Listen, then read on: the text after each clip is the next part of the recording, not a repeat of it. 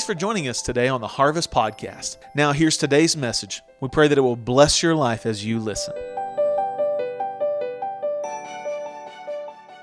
If you've got your Bible, I want you to flip to 1 Samuel 14. That's where we're going to go to, but stick a mark over in Proverbs 28. We'll get to there in just a few minutes, all right? We've been in this series called Supernatural Favor, and it's been a ton of fun. It's been a bedrock series for where I believe that the Lord is taking us as a church. It's foundational. So let me say this: if you missed any of this, it is online. It is on the podcast. Go and get it. However, the very first message in the series, Favor Ain't Fair, that audio recording was lost for somehow. It just didn't take, and so we don't have it. But you still need to listen to the rest of it, okay? You can get the idea of favor ain't fair just by this statement. And then if you want to hear a whole lot more of it from a way better preacher, go listen to T.D. Jakes preach Favor Ain't Fair, and you'll get kind of an idea. The whole point is this, that when God favors you, it's not fair. Nowhere in the Bible does it say that God's fair. It says that He's just, okay? And there's a difference there. Just is based on laws. Fairness is based on feeling. Well, that's not fair. How many of your kids have ever said that to you? Mom and Daddy, that's not fair. Life ain't fair, right? And that's what every parent says. It's like in the parenting handbook, thou shalt say, favor ain't fair. Life ain't fair, right? It's part of it. In the same way, God isn't always, life's not fair, God's not fair. He's just, and that's the truth. Fairness is a different thing. So make sure you go and get those podcasts. That way you can be caught up if you missed any week with sickness and everything running around. We get that. Each week builds on this idea of what is God's favor and how, what do we do with it? What is it? What do we do with it? How do we grow in it? How do we grow in God's favor? How does that process work for us? And how God's new covenant with mankind is established and rooted in His charis, which is the Greek word for favor in the New Testament. And we dealt with that a lot last week. And I'm highlighting this because I really want to drive this home. It has just been, for me, it has been fascinating and mind-blowing to think that favor and grace are the same word in the Greek. In the original language, the language that it was written in originally, the same word that we translate favor and grace is the same, charis, and it's 154 times in the New Testament alone. And then from that, charis is the root word for 9 other words that sum up God's characteristics. I promise my preaching ain't gonna be that bad, baby. Hey, I have a face made for radio. It's okay. She saw me. It's all right. So in the New Testament, favor and grace, that charis word, make up the root of 9 other words that summarize God's characteristics. And those together make up 550 words in the New Testament that define who God is and how He relates with us in the New Covenant. And when I stop and think about how God's favor is so intermixed in everything in the New Covenant and how we relate to Him, it just blows my mind. Because everything that we do is because of His grace. Everything that we have, everything that we are, everything that we will become is rooted in God's favor. You can't get away from it. So, if God's favor isn't fair, and we can grow in it, and it can be rooted deep down inside of who we are, imagine what happens when we get a hold of it. It's one thing to have somebody tell you, hey, you can have anything that you want. Here's a credit card that's worth $1 million, go get what you need. It's another thing to actually use it. Just because it's there doesn't mean you take advantage of what you've been given. And we have that same responsibility. It's there. We have to take advantage of it. We have to do something with it. We have to put it into practice. So for these 5 weeks, they've been essential to laying the footing and the foundation that we're going to be building on. I'm so glad that we're covered by grace and favor, aren't you? Man, I'm glad that God's grace is better than we could ever imagine. It's better than we ever deserve, that's for sure. I'm glad I've got the benefit of His blessing to be able to challenge the circumstances that are in front of us when they're not lining up with Scripture. Amen? And we look at it and we go, hey, you know what? This report from the doctor doesn't line up with what Scripture says. I'm going to believe God's report, not what the doctor said. I'm going to take what God's Word says over that every single time, and I'm going to pray and I'm going to believe that. I'm glad that we've got the best of the best living on the inside of us. Because greater is He who is in me than he that is in the world. Amen? I'm so glad that that's what we have. See, having grace and favor isn't just for the benefit of the believer, though. It's not just for us to hang on to and say, look at here what I've got. It's not a vitamin that we take to make us feel good on the inside. It's supposed to be something that changes our life and gets shared with the world around us. Now, it's kind of like this. If I find a new, amazing Mexican restaurant, I'm going to tell you, right? Every time. Like Josh done did me wrong. He took me to Torchy's Tacos in Norman. Oh, my goodness. I'm going to have to go to Norman for lunch today. Right? It's that good, right? Or like Taco San Pedro right over here at 44th and Young's. Unbelievable. Their nachos are, they're something to you know what I'm saying, right? It's unreal, okay? Or like Casa Juanito over in Del City. It's still one of my favorites. Has been for 20 years. Love it. Now Casino Domino, like it's the staple. It's where we go all the time. Now listen, I know some of you are looking at me with those judgy eyes. It's okay. I like barbecue too. Like Leo's on North Kelly or Wild Horse Mountain in Salisaw or Jigs in Clinton. If it's good barbecue, you tell everybody. I'm not going to eat at Rib Crib. Don't invite me. I like good barbecue. I'm just saying, if we're going to talk about it, that's the way that it is, okay? That's the way it works. If we found something good, we share, right? You know what I love about my doctor? Now, I've known him since I was about 10 years old, and he's not just a doctor, he's a friend. We're friends. We text back and forth, send pictures of our kids. We're buddies, right? But the thing that I love about my doctor is we can tell people, hey, you know, they're looking for a doctor. You need to go see Dr. Brown. Jim Brown, not Curtis, that's his brother. He's good too, but go see Jim Brown. That's what we do. Pat Spires has asked me for 3 Sundays, did you call my chiropractor yet? I haven't called yet, but Pat tells me all the time, you need to call my chiropractor. And today she came and said, I'm going to keep asking you until you do. When we find something good, we share, right? It makes a difference. We share things that we love. We share things with everybody. We want everyone to know. We're not supposed to be filled with pride or be boastful or be puffed up in that way. That's not what the Bible says. But even Paul said that if we're going to boast in the grace of God. If we're going to boast, let it be in the grace and the mercy of the Lord Jesus Christ. So let's do that. Let's get out there and let's boast and let's be proud that we've been saved by grace. Anybody been saved by grace here this morning? Anybody here a sinner? What? We got a bunch of sinners. Thank God every hand went up before that said they've been saved. We've been saved by grace. Man, that's the good news. We have God's grace and favor operating in our lives. The thing is, we're not that good. Let's be honest. We're not that good. But God is that great, and His grace is more than able to save us and redeem us and make us whole. So we got to get back to kind of that childhood, elementary school antics of show and tell. I'm going to show you how good God's been to me, and I'm going to tell you how much I'm His favorite. Maybe your kids aren't this way, but mine are. It's like a contest to see who can tell, so like Rachel's out of town with one of her friends who's very sick and has been diagnosed with cancer, and they're having a girls' getaway because they're not sure how much longer she's going to make it. And so while they're away doing that, here's the thing. You know what I do? I make sure the kids know that I'm better to them than mom, right? I let them do whatever they want, right?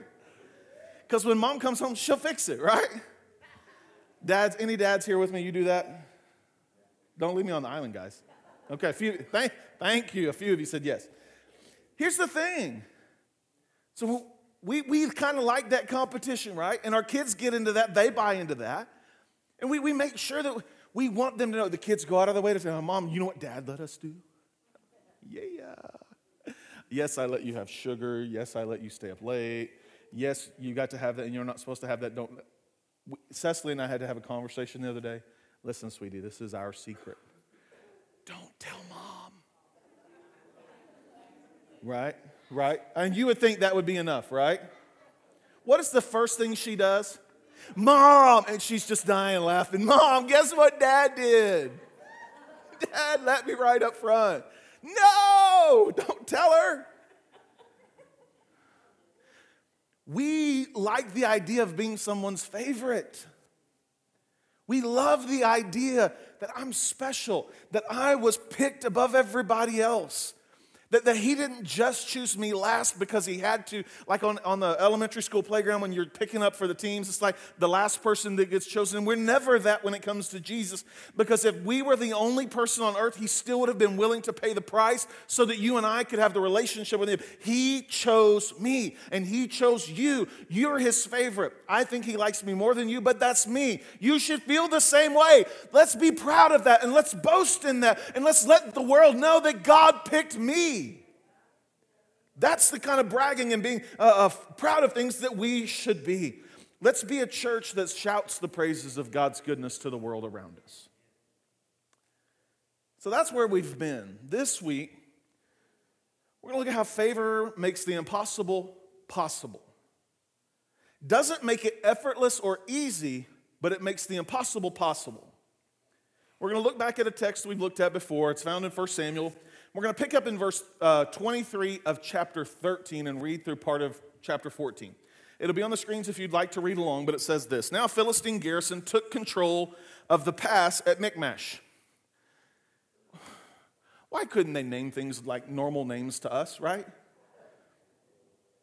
The Philistine garrison took control of the pass in Yukon, right? Okay, so I want to make sure we get this. The Philistine garrison took control. They didn't just have a little bit of it, they dominated it. And not just one part, they had the pass.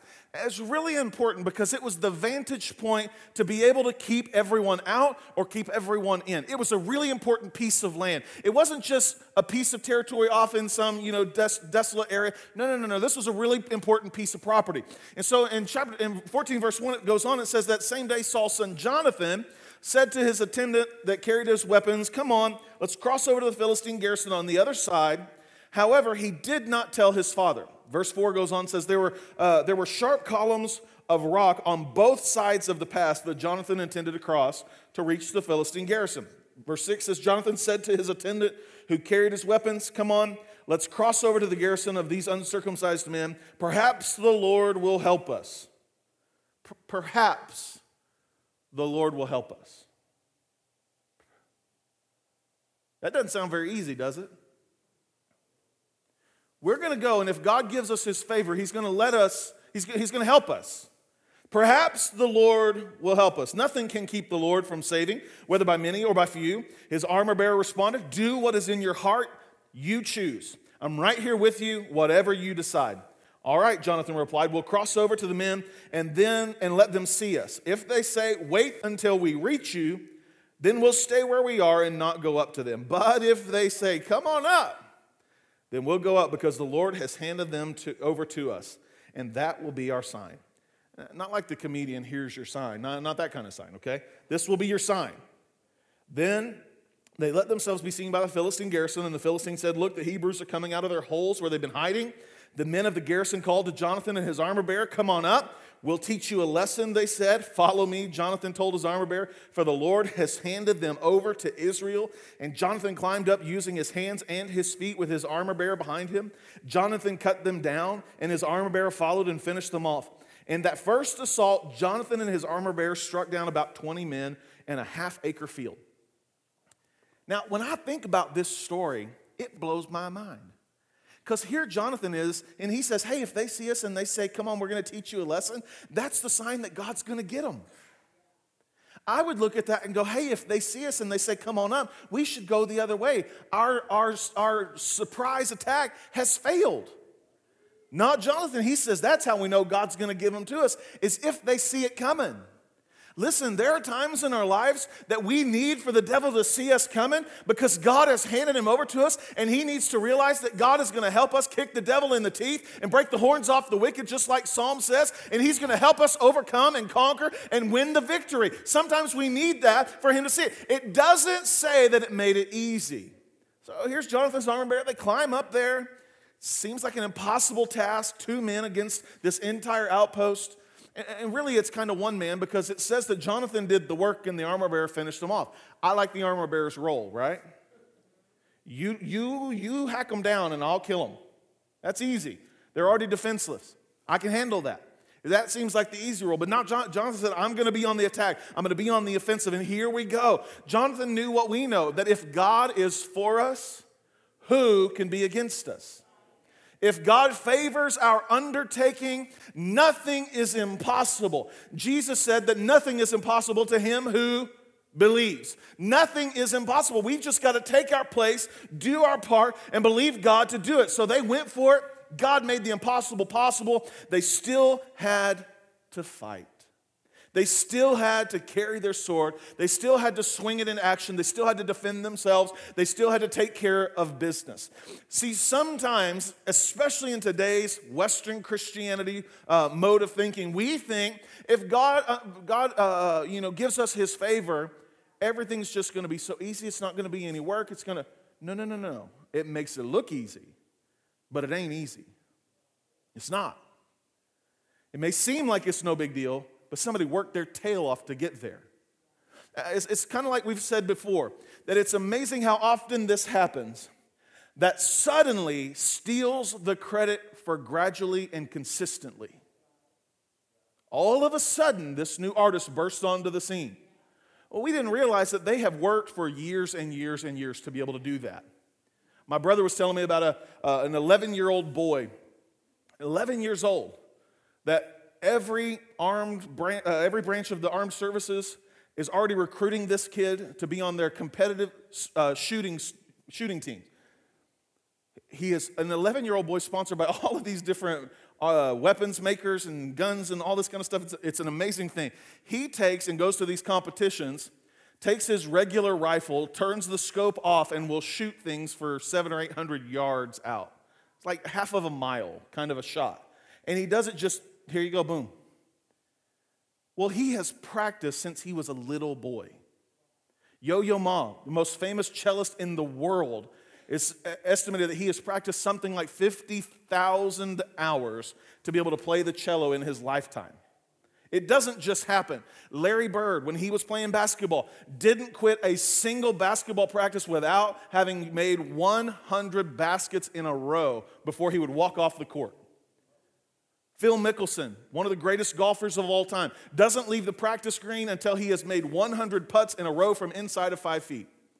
Practice and work, and all of a sudden, where'd this guy come from? He just burst on? No. He didn't burst onto the scene. He's worked his tail off so that it looks easy to us. We've got to be willing to do the same thing. Jonathan didn't just get up there and say, I'm going to take on these Philistines, not even having picked up a sword. He knew what he was doing, and he attacked. God has given you a skill. He has given me a skill, and he said, I want you to use this that you have worked and developed and honed this talent to go and use it for my kingdom and for my purposes so that we can advance the kingdom of God. That's what happens in our lives. They still had to work to do something. But here's the kicker. It brings us to where we're at today, where we have to be willing to say what looks like is an impossible task in front of us. To build a healthy and thriving and generous church in the southwest part of Oklahoma City is an impossible task. But you know what? It's not true because we have God's favor. Is it going to be easy and effortless? No. But is it possible? You better believe it. Of course it is. It's completely doable with God's grace and favor. So today we've been telling you for a couple of weeks that this was going to be Vision Sunday. We're going to share what we believe that God's put in our heart for us today. I want to share a message with you that I've entitled, I See a Church. It's built off of our core structural elements that we believe God has put in our hearts for this church for today and for where we're going, where God's leading us. So we're going to start with vision. What do we see as our preferred future? When we talk about vision, here's the thing. Proverbs, the author of Proverbs, got it right. So in Proverbs 29:18, it says, where there is no prophetic vision, the people cast off restraint. But blessed is the man who keeps the law. Vision's a huge thing, right? Helen Keller, she said it best when she said, it's more of a travesty to have sight but not vision. To see but not know where you're going.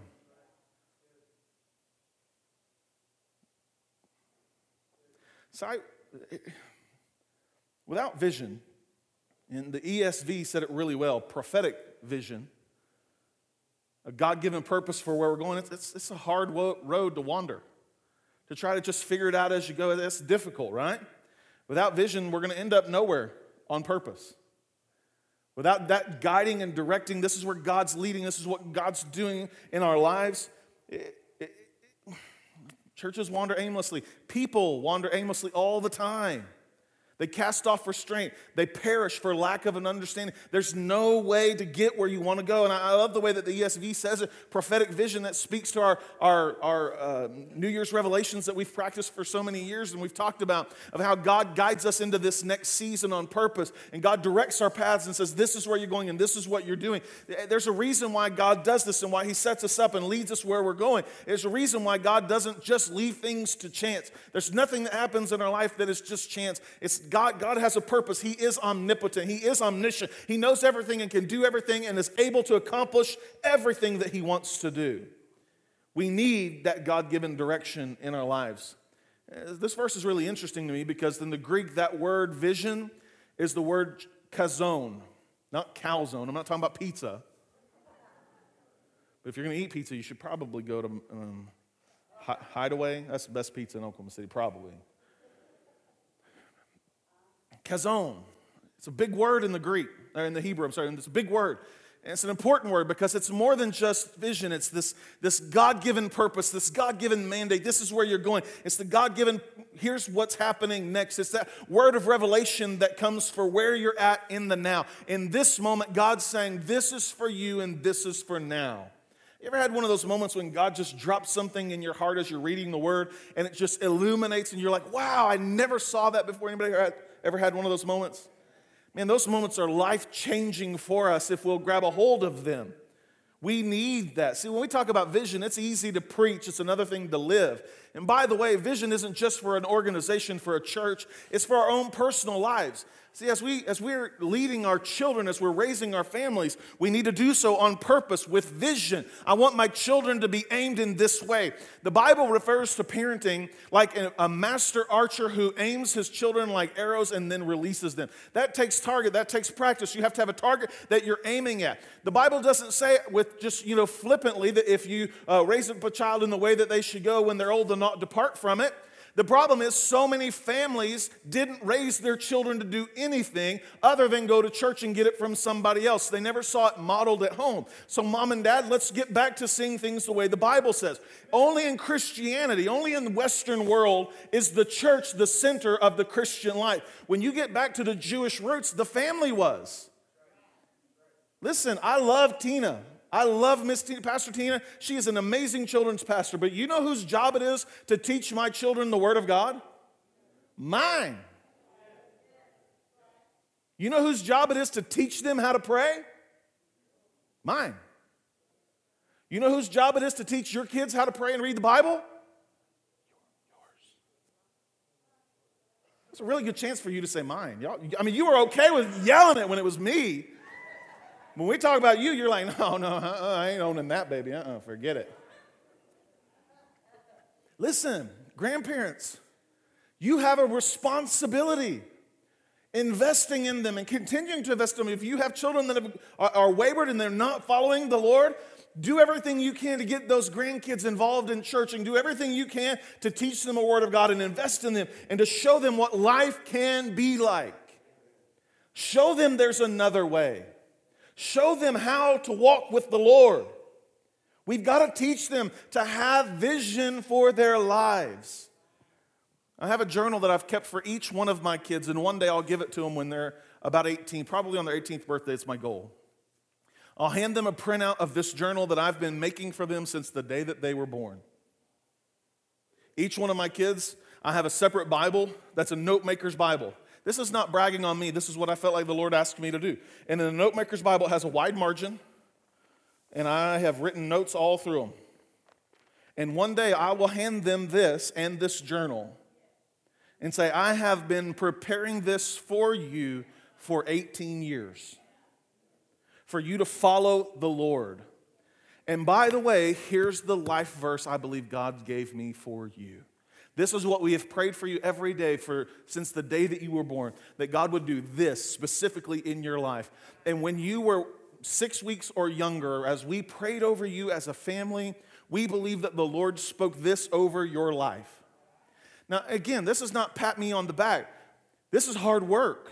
You know how hard it is to write in 3 separate journals every day? Something specific for your children so that they have something unique that's personal to them. It's difficult. You know what else is hard? Being a parent. You know what's easy? Yeah, you can have whatever you want to have. You want more pizza, baby? You can have all the pizza you want. You want more sugar? I know it's bedtime. You can have it. You want caffeine? Oh, you got it. You know what's hard? No, you can't go to that party. No, you can't listen to that. No, you can't watch that. It's easy to say yes. It's hard to say no. So when we talk about vision for our local church, we talk about vision in our own personal lives, it's something that requires something of us to put it into practice. I want us to have vision for the local church, and I want you to hear what I believe God is saying and what God has put in our hearts. So when we talk about what is the vision for our local church, what is it that I see, I'm really glad that you asked. Because here's what I see. Here's the vision statement for our Harvest family. I see a church that is a hospital for the hurting, a lighthouse for the lost, a shelter for the battered, bruised, and broken, and a powerhouse to propel the gospel into our local community and the world. To see people saved, healed, delivered, set free, empowered, and equipped, and serving in the harvest. That's a mouthful, huh? It's not easy. You know it's easy? To boil that down to one sentence, little catchy phrase. I don't mind slogans, that kind of stuff. It's a slogan. One of my favorite pastors to pay attention to, Robert Morris, he pastors Gateway Church in Southlake, Texas, and it's an amazing church. It runs about 35,000 people. And their slogan is, at Gateway Church, we're all about people. It's a great slogan, huh? But that's not the vision. Vision is much broader and much larger, and it's difficult. Because a vision that says this is where we see God taking us, to be a hospital for the hurting. That's what Jesus said that we're here to do, why he came, to seek and to save that which was lost, to be a hospital for those who needed him. He didn't come to save those that were good and bound. He came for those who were hurting and needy, those that realized that they needed a doctor. That's who Jesus came for. If we don't realize that we're lost and that we desperately need salvation and that we're in desperate need of saving grace of Jesus Christ and the great physician's hand in our life, we'll never come to know Jesus.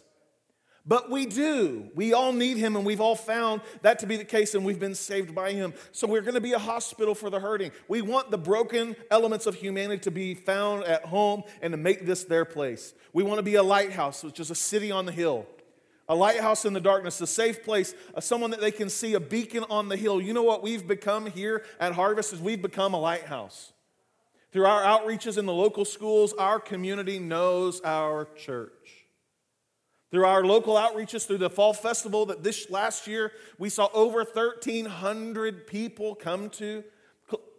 Some might say 1,500. I didn't want to speak evangelistically. Over 1,300 people came through the gate to be a part of this amazing outreach. You know what's amazing about that? Is that's 1,300 people that felt the love of Jesus Christ in this local church. We want to be a lighthouse that they can see, that when they know that they're in a time of need, they can come in and find hope and find salvation and rest and comfort here in this local place. We want to be a powerhouse. It's not just about us. It's not just about us. We're not a country club. Would you just tap your neighbor on the shoulder and tell him this is not a country club? We don't have a director of member services. We don't have a complaint department. We don't. That's not something that we're ever going to have. I guess if you want a complaint department, there's a wastebasket regularly around the hallways. Here's the thing. If we're going to be a powerhouse for the gospel to go not just locally but around the world, we have to be giving and living and doing everything we can on purpose and on mission. We've got to get after it. We've got to give it everything that we've got so that the world can know what Jesus can and will do in their lives. We're going to be involved in missions. We're going to be involved in Africa. We're going to be involved in building churches. We're going to be involved as we can be around the world. We're going to be a powerhouse for the gospel of Jesus Christ, not just so people can hear about it, but so they can be discipled here and around the world. We're going to be involved in our community, in our schools, and with our outreaches here locally. We're going to do everything we can to make sure that the name of Jesus is famous in our square mile.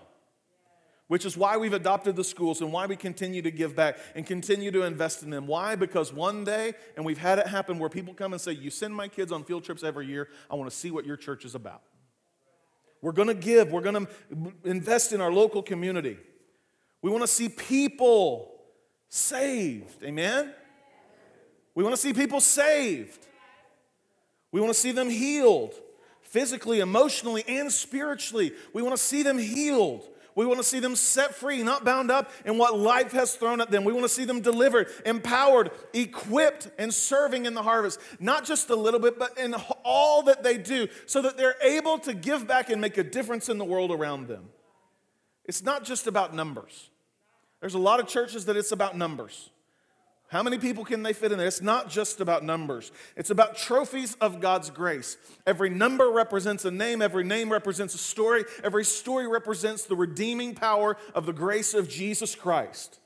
It's not just about them, but we are counting them. Do we know? You better believe we know.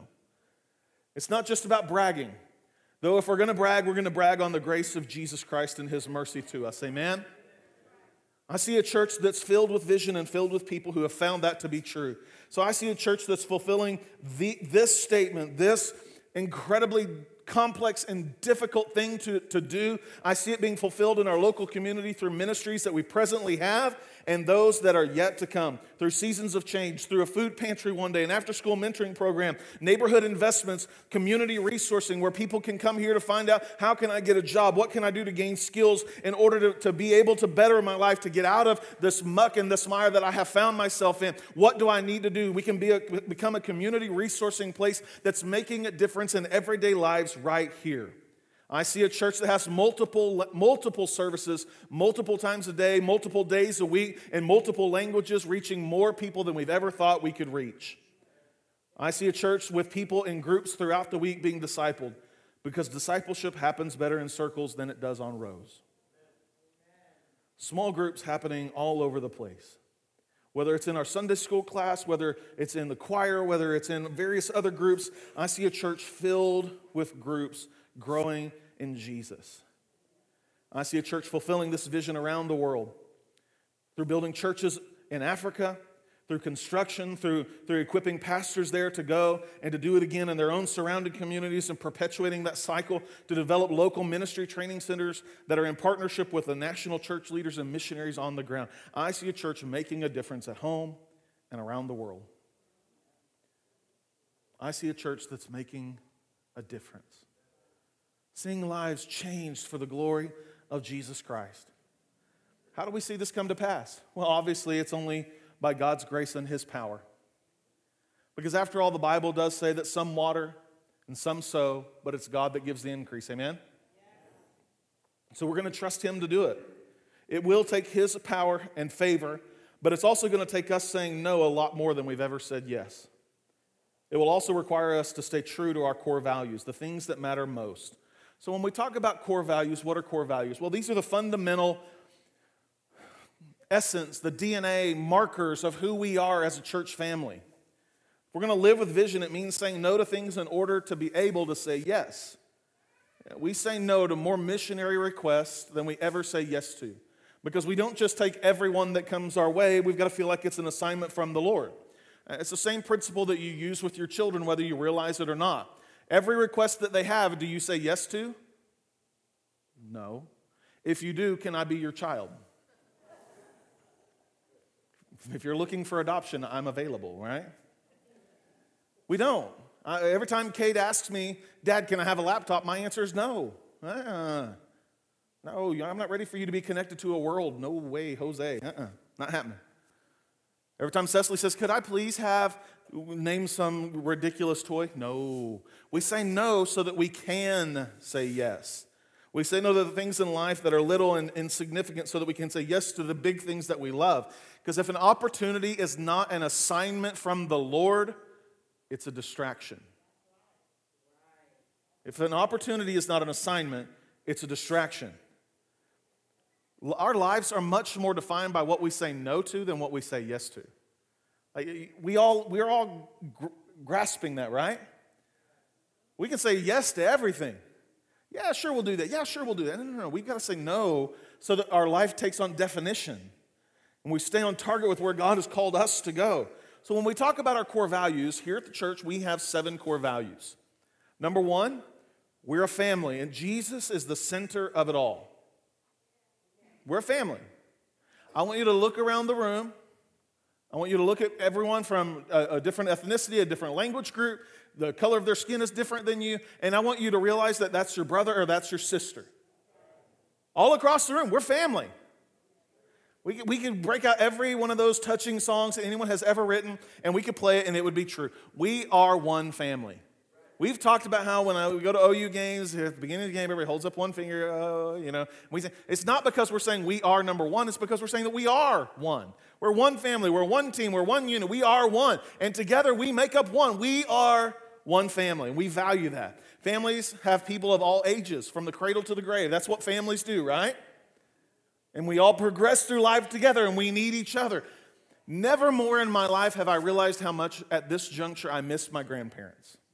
While we were working on this project this week, our very good friend Terry Williams was here helping us and helping to make the whole thing work because he's a genius master carpenter.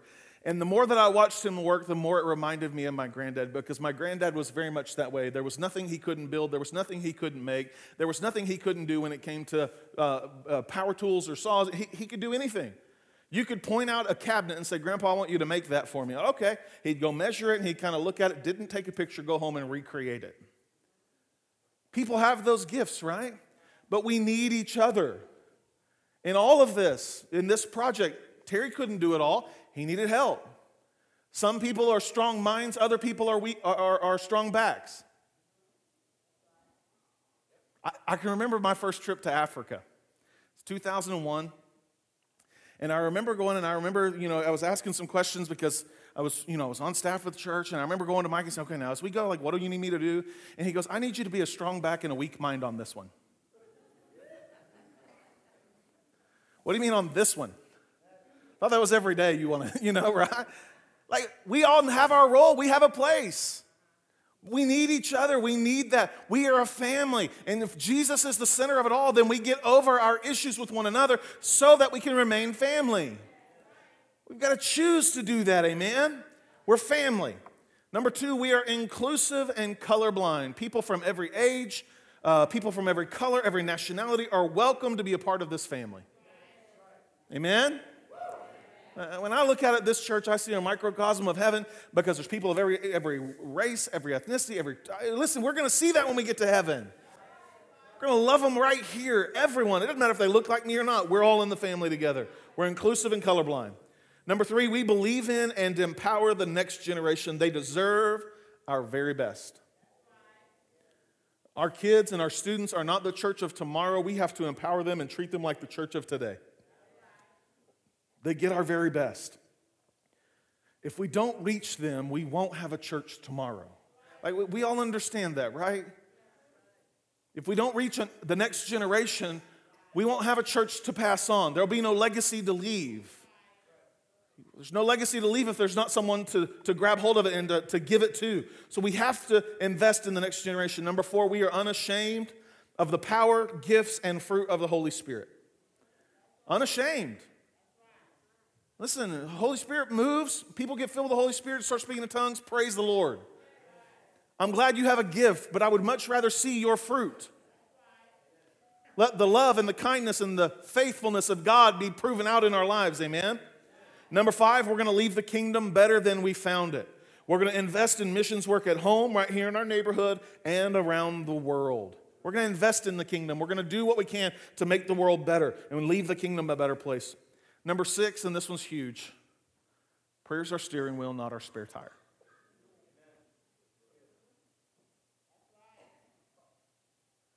You get it, right?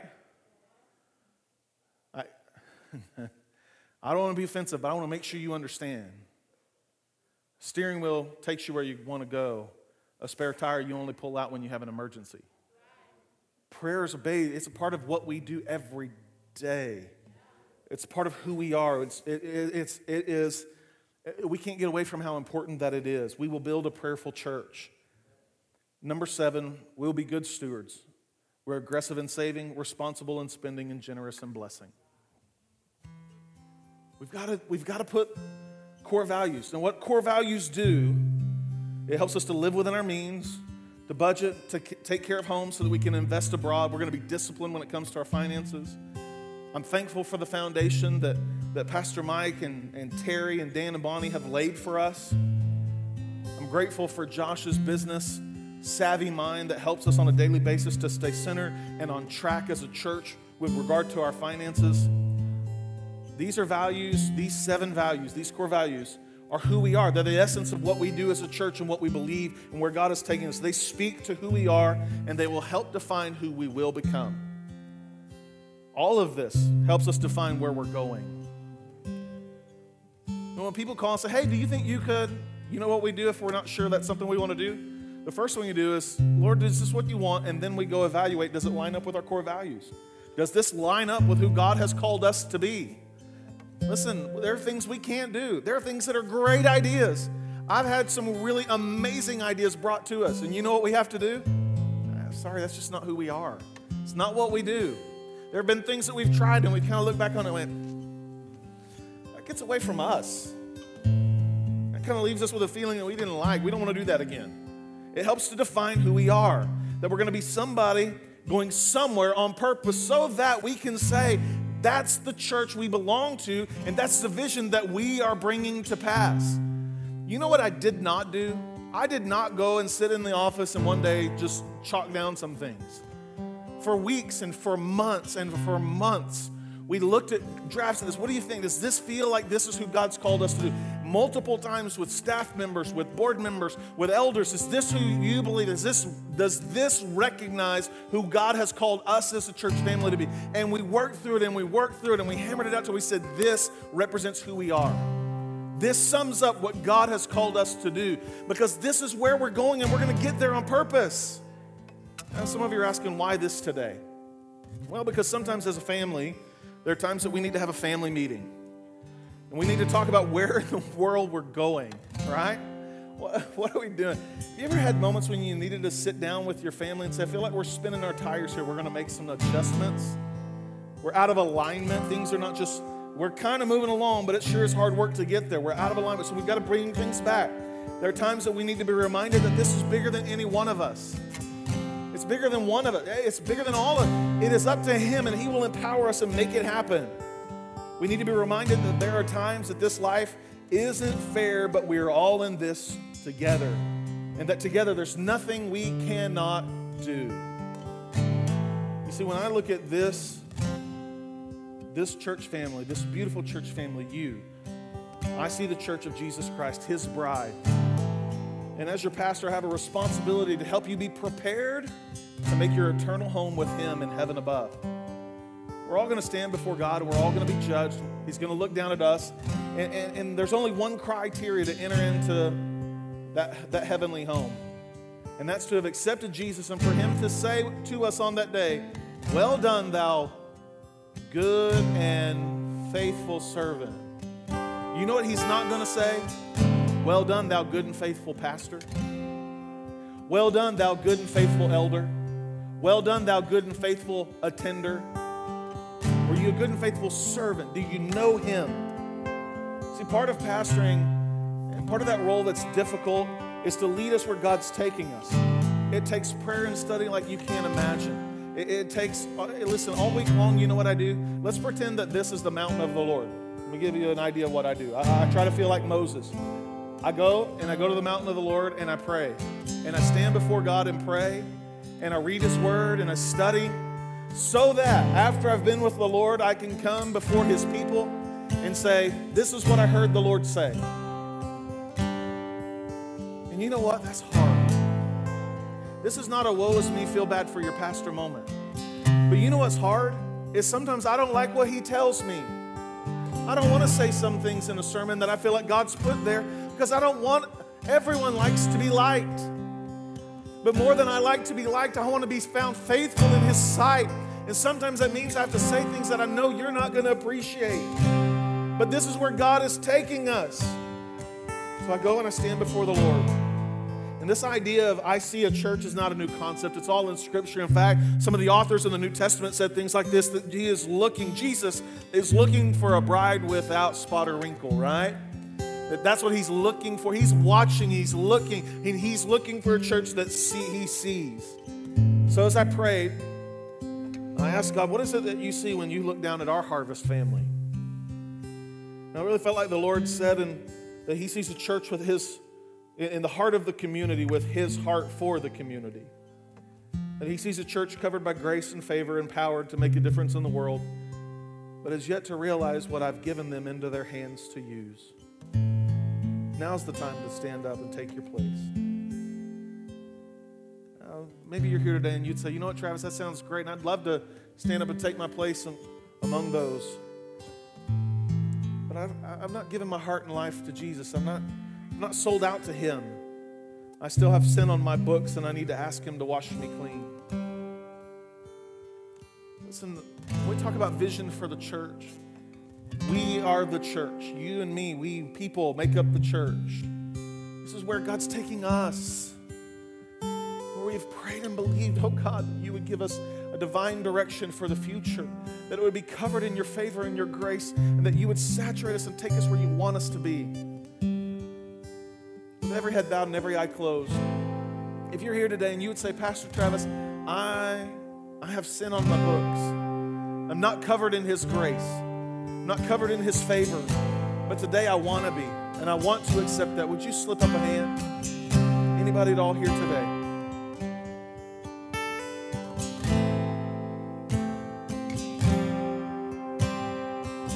Okay. Here's the next part. I feel like you've been just wandering aimlessly through life. Anybody feel like you need God to give you a purpose and a direction? Can you slip up a hand? Feel like you're just kind of going through the motions and you need God to give you something more than that? Anybody else? I see a few hands going up. Anybody else? Okay. Who else? I believe God's going to do that in our hearts and in our lives today. I believe some of you, if you raise your hand, I believe that God's going to set that in motion for you, and that God's going to take us as a church family on a most amazing journey together that we've ever experienced. If you would, all across the room, would you stand up right where you're at? Elders, prayer partners, if you would, make your way down to the front. Here's what we're going to ask you to do. And I know some of you are like, oh, I got to go. And don't run off just yet. Don't make your way to the exit. Don't hurry out the door. Just hang with me for one more minute, okay? Here's the thing. Here's where the rubber meets the road. If you raised your hand, or you should have, we want to pray with you. We want the opportunity to agree with you that God will do it. And if you're saying, I'm looking for a place to be involved, I just don't feel like I have a purpose, I don't have a mission, a vision for my life, God will deposit that in your life today. All you have to do is ask.